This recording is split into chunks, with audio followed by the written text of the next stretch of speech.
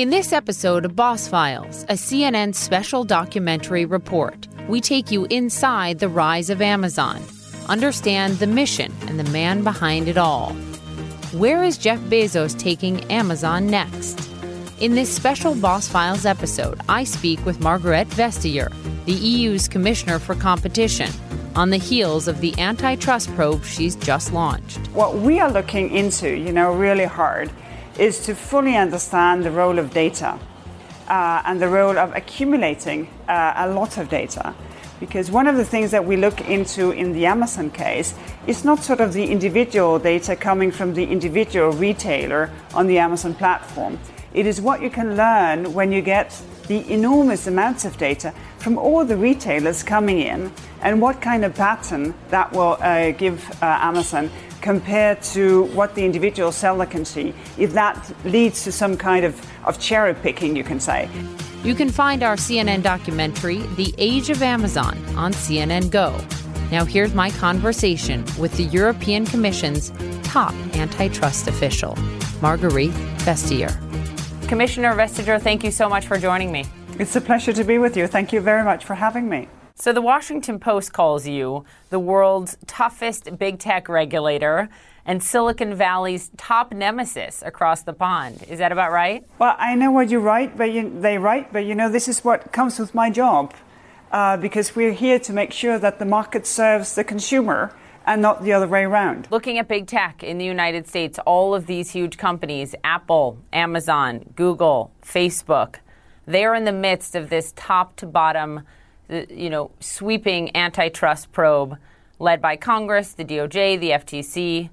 What level of scrutiny should these companies be prepared for? Well, the thing is that we really like success. One of the reasons why these companies are doing good business in Europe is because they're very successful. Europeans really love them. They love the services.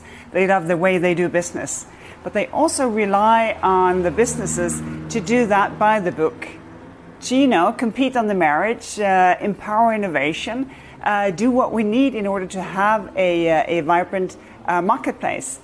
And I think when you get the doubts and you get the complaints and you get the second thoughts, then, of course, we are obliged as law enforcers to have the investigations and to make them, thoroughly as we should. What do you think the number one question is that lawmakers in the U.S. should be asking these companies right now? Well, that I don't know, because my colleagues, they do their job in their way. And as you can see here in Europe, I'm busy enough doing my own day job instead of giving advice to other people. But what we are looking into, really hard, is to fully understand the role of data and the role of accumulating a lot of data. Because one of the things that we look into in the Amazon case is not sort of the individual data coming from the individual retailer on the Amazon platform. It is what you can learn when you get the enormous amounts of data from all the retailers coming in and what kind of pattern that will give Amazon compared to what the individual seller can see, if that leads to some kind of cherry picking, you can say. So it is the data side of our economy that everyone around the globe is trying to understand right now. Congressman David Cicilline, who is leading the House's probe of these companies on the antitrust front, has said to us, essentially, America's dropped the ball on this, that we've been way behind Europe on this charge. Would you agree, at least to an extent? Well, so far we've had 1, 2, 3 Google cases. We've had the first Amazon case in that we settled. It was on e-books to allow for more innovation, for better competition. So in that respect, yes, we have been doing quite a number of cases, and we have learned a lot from those cases. And of course, with the necessary waivers, we're more than happy to work with our US colleagues, the DOJ and the FTC, because to a very large degree, we have a value base that is similar, even though to some degree we have different regulation. You have just announced a formal antitrust probe of Amazon. Why? Well, for two reasons. One thing is we want to look into the contractual agreements. And second, we want to look into the buy box. Because basically Amazon is the only one who knows how and who gets into the buy box. And that we want to investigate further. And we have a lot of data on board already. We've been asking 1,500 retailers. We've been asking in the marketplace, how do you see this? What is going on here? And it's in the analysis of those data that we get sort of the sufficient doubts to start asking also more formally questions as to how Amazon is doing their business in those two respects of their contracts and the buy box. For Amazon's part, let me just read what they have said in response. We will cooperate fully with the European Commission and continue to work hard to support businesses of all sizes and to help them grow. I'm interested in what it is most specifically that concerns you about Amazon, or, Commissioner, if there was one action or one complaint, perhaps, that sparked this probe initially for you. Well, we looked into e-commerce a couple of years ago, and that produced a number of cases with a number of companies. And one of the things that kept coming back to us was people, they were concerned about the dual role, where on the one hand side you host retailers and you give them a chance of doing e-commerce, even though they may primarily be a sort of brick and mortar kind of business, while you at the same time are a competitor to those businesses. And that has, caused some concern into fully understanding, well, is this for real that you host us? Or are we hosted by you because you want to cherry pick when you get all the data from how we do our business? And that concern has been there for quite some time. And then we started our initial probe. And from that initial probe and all the data that we have gotten on board, we found, well, there are sufficient grounds for us also formally to open a case. Of course, we do that without prejudice, and we're very happy with how Amazon approaches this. And then, of course, we'll see what comes of the case. Jeff Wilke, the CEO of Consumer for Amazon, when I asked him directly, does Amazon give priority to private label in search, for example, over other smaller competitors, or the little guys, as you call them? He said to me, we prioritize things that customers want. And then this week on Capitol Hill, a member of Congress asked another Amazon executive about that and the data that they get from the little guys, from the other retailers that sell on the Amazon marketplace. And he said, we do not use their individual data when we are making decisions to launch private brands. But you still have questions about this. Well, I think it's kind of a work disease for people in my position that we don't take what you say for granted. We really want to see the evidence that it is as you tell me. And that kind of evidence, of course, comes from investigating. It comes from analyzing the data. Because it's not necessarily sort of the data from one small retailer, from one little guy. It may be the insight you get from all the data of all the small guys, because Amazon would be the only one who has access to that sort of full data set. And that, of course, is the one that we would like to look into.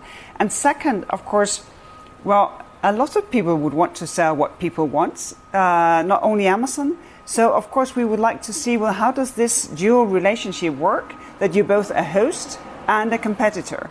And that is the key question here. Has the Commission received any formal complaints about Amazon? We've had quite a number of concerned people coming to us. We have no formal complainant. Okay.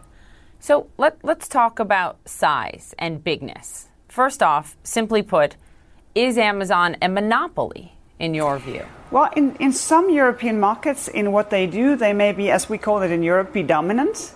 And that for us is that's a sort of a key to how we deal with antitrust. Because you're more than welcome to be successful and become a dominant company. But if you are a dominant company, you get a special responsibility to make sure that you still sort of exercise your size and your muscle in a way that is compatible with fair competition. So you're more than welcome to be successful. That is not what we question, but we question how you may use your success. If you still make room for the little guy, for the smaller ones, who compete on the merits and also try to do their best to meet customers' needs. I kept hearing, Commissioner, over and over again from Amazon executive after Amazon executive. Every Amazon executive I talked to said to me, we are 1% of global retail sales. We are a small fraction of global retail sales. That may be the case, but in the United States, they're 50% of e-commerce retail sales. What is your response when you hear that? Well, retail as such is not just one big thing. Retail is a lot of different things. And e-commerce in particular is a specific thing because the business model is different, the delivery and how things are bundled together, in how you can look for an offer, how you can buy it, and how you can have it delivered. So you cannot just compare retail as such and e-commerce and the different ways of doing e-commerce. And of course in that we will be very granular because we will have to prove that Amazon is dominant in the markets that we're looking at, because otherwise we don't have a case. More from our CNN special documentary report on Amazon after the break. Let's talk about repercussions and what happens. If your commission does find anti-competitive behavior by Amazon, what can actually happen? Because from what I've been reading, the stiffest financial penalty would be 10% of annual global sales. That would be about $23 billion based on 2018 revenue for Amazon. I mean, is the extent of your ability fines, or can you compel behavior change? Well, actually, our obligation is to try to make competition come back if we fear that competition has been under lock. So we have to try to find the best possible solution. And in the first Amazon case, where we were dealing with ebooks, we were questioning the contractual clauses in German and English language ebooks. And here we got a very good settlement with Amazon, and that has allowed for competition and innovation to come back in the ebooks market. In other cases, like in some of the Google cases, well, we have made a prohibition decision, a large fine, and a number of steps for Google to take to comply with that decision. So basically, it can end up in either way. And of course, first, we'll have to prove that something is wrong, and we will approach this, of course, with an open mind, because this is a union built on the rule of law. And of course, we ensure every kind of procedural fairness when we do an investigation like this. You know, the classical definition of a monopoly is a commodity controlled by one party. But a monopoly was defined so many decades ago. I just wonder, given your probe, for example, into Amazon, it's not just looking at bigness, it's looking at behavior. And I wonder if you think that our definition of a monopoly as a society, given the evolution of big tech, has to change. Does it need to encompass more? Does it need to be defined more broadly? Well, as far as we have been dealing with antitrust so far, you know, also our legislation, parts of that go back 60 years. So we have the same issue of quite, well-aged legislation. But so far it has had the sufficient flexibility also to be relevant in modern times. And that, I think, is a very good thing, because part of antitrust is also for businesses to know what to do. And I think one of the reasons why the absolute majority of businesses are on the right side of the law, they compete on the merits, they really do their best, is because that we have the continuity in our law enforcement, and because we also sometimes steps in and make an agreement. Some of my colleagues in the member states in the European Union, the German Competition Authority, the Austrian Competition Authority, they just settled with Amazon in some of their contractual clauses, and that will now have, I think, worldwide effect.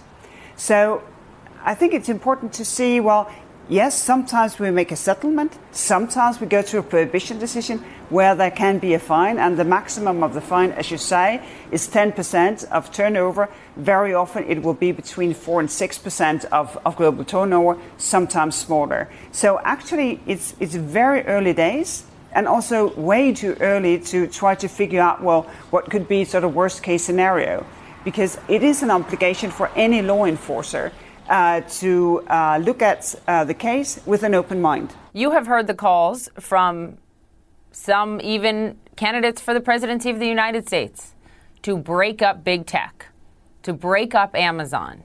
Is that a good idea? Well, it's a measure of last resort. because obviously it's the most intrusive thing that you can do, to take a private company and say, well, you have to break up. This will have to be completely reorganized. It will take us to court, and it will take us to court for a very long time. So we have to be able to show that we have tried everything else before we get there, because it's our obligation to make competition come back with the least intrusive mean to do that. And the second thought on that is, of course, that when you have business models that has as its basic, as its core, the use of data, then what happens if you split up a company if you don't sort of split up data? Maybe it would be a better solution to give more smaller companies access to data, maybe as a remedy in a competition case, to allow them to get the same muscle and the same understanding of the marketplace as the big guy, when the big guy is the only one to have access to all the data. But because the question becomes, what would actually be most beneficial to society versus what sells politically? I mean, we are in a heated presidential campaign already. Mark Zuckerberg, the founder of Facebook, weighed in on this recently, and he said, I kind of get why politically saying that you want to break up these companies feels nice. But then he went on to say, our bigness helps us fight off things like Russian election interference, for example, like fake news. He essentially was implying there, Commissioner, that this is just a bunch of politics at play. Well, this is why I say that for us it's not a political matter. We have the responsibility to make sure that the market serves consumers and that it's not the other way around. And this is why, of course, we have a toolbox with quite a number of different tools. But breaking up a company is a measure of very last resort because it's very far-reaching. And if we can do, we want to do the least intrusive thing to have competition come back. That is our obligation. And it is right that at the same time as we have had these cases where we have strong suspicions or even proof of anti-competitive behavior in some of the big companies, we also work with the companies to fight hate speech, to fight interference in our elections, to fight illegal content, just as well as we legislate for the big tech companies to respect other people's rights when it comes to copyright, when it comes to ownership of content, to make sure that people actually do get remunerated for all the wonderful things that we all, I think, cherish, laugh about, enjoy when we see a film or a clip or a song or whatever. So I think the working relationship is quite broad, both very sort of solid and direct when we open an antitrust investigation, but also engaging in dealing with what we have in common, fighting hate speech, fighting illegal content, making it more safe to be online. Because part of the hate speech make some people say, no, I don't even want to go there anymore. And that, of course, is a problem in our democracy. At the G7 last year, the president was speaking to the European Commission chief, Jean-Claude Juncker, about you. And he said, quote, your tax lady, she really hates us in the United States. What did you think when you heard that, Commissioner? Well, I did my own little fact-checking on that sentence, because it is correct that I'm a woman and I do work with tax. But I have a very long-standing relationship with the U.S. I come from Denmark, and you would probably find that Denmark is one of the countries who have a very close relationship. You know, I have been speaking on the 4th of July. There is a Danish 4th of July celebration. I have been traveling quite a lot in the U.S. My husband has family in the U.S. And I find, as I think a lot of Europeans would do, that U.S. holds so much, for better and for worse. And in that respect, also for better and for worse, one of our best friends on this globe that we're sharing. Do you worry at all or think at all, or does it keep you up at all at night, about any potential for increased trade tension, trade war between the United States and the European Union, given these fines, hefty fines levied on American-based companies like Google, like Apple, with the president weighing in the way he did?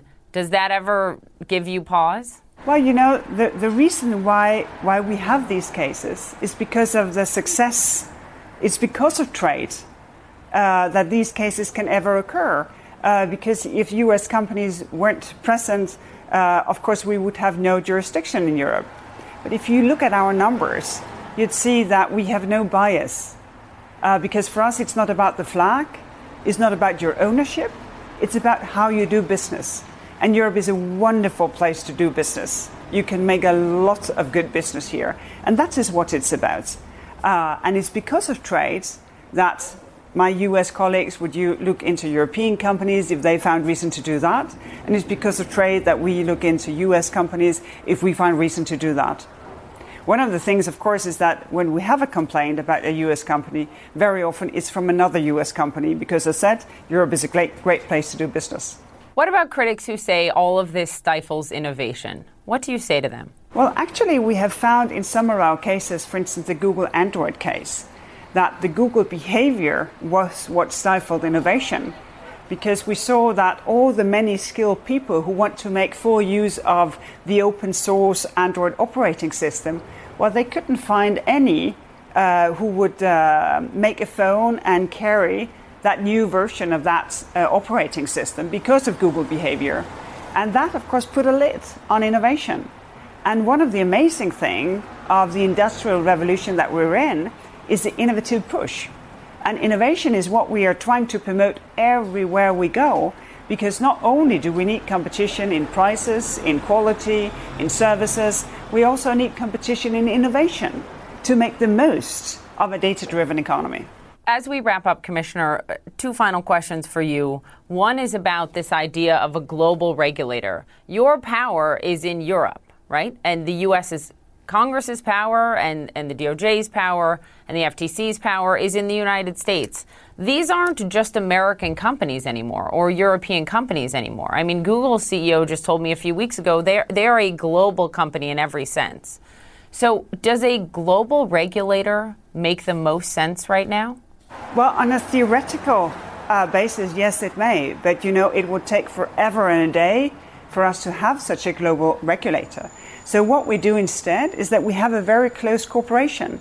And we also cooperate on aligning our rules, our procedures for businesses to know what they're dealing with, to cut red tape, to make sure that fairness in our procedures, that is actually in place. Because you're completely right, when our economy goes global, when businesses become global, well, then, of course, they should also meet global authorities. And we can make the best of that when we have international cooperation, we have an international competition network, and we do exactly that, realizing that we need that cooperation now and not in 10 years' time where we may or may not have a global regulator. Finally, Commissioner, during your tenure, you've certainly gotten the attention of the world, of the U.S. president, as you know. What do you think has been the single most important enforcement decision you have made on the competition front to protect the most consumers? As you look back, what has mattered the most? Well, what really mattered to me was one day I was having a cup of coffee with my youngest daughter in a cafe here in Brussels.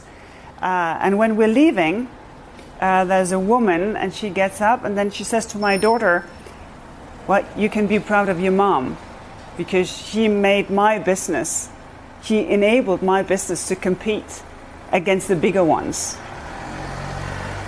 And if you are allowed to do something like that, to allow also for smaller businesses to have a fair chance of making it, then I can ask for nothing more. That certainly says a lot. Commissioner Vestager, thank you so much for your time. It was my pleasure being with you. Thank you very much. Thanks so much for tuning in to this episode of Boss Files. You can find the special CNN documentary report, The Age of Amazon, on CNN Go.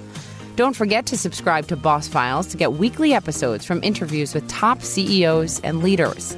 And as always, you can follow me on Twitter and Instagram at Poppy Harlow CNN. I'd love to hear what you think of the podcast and our Amazon documentary.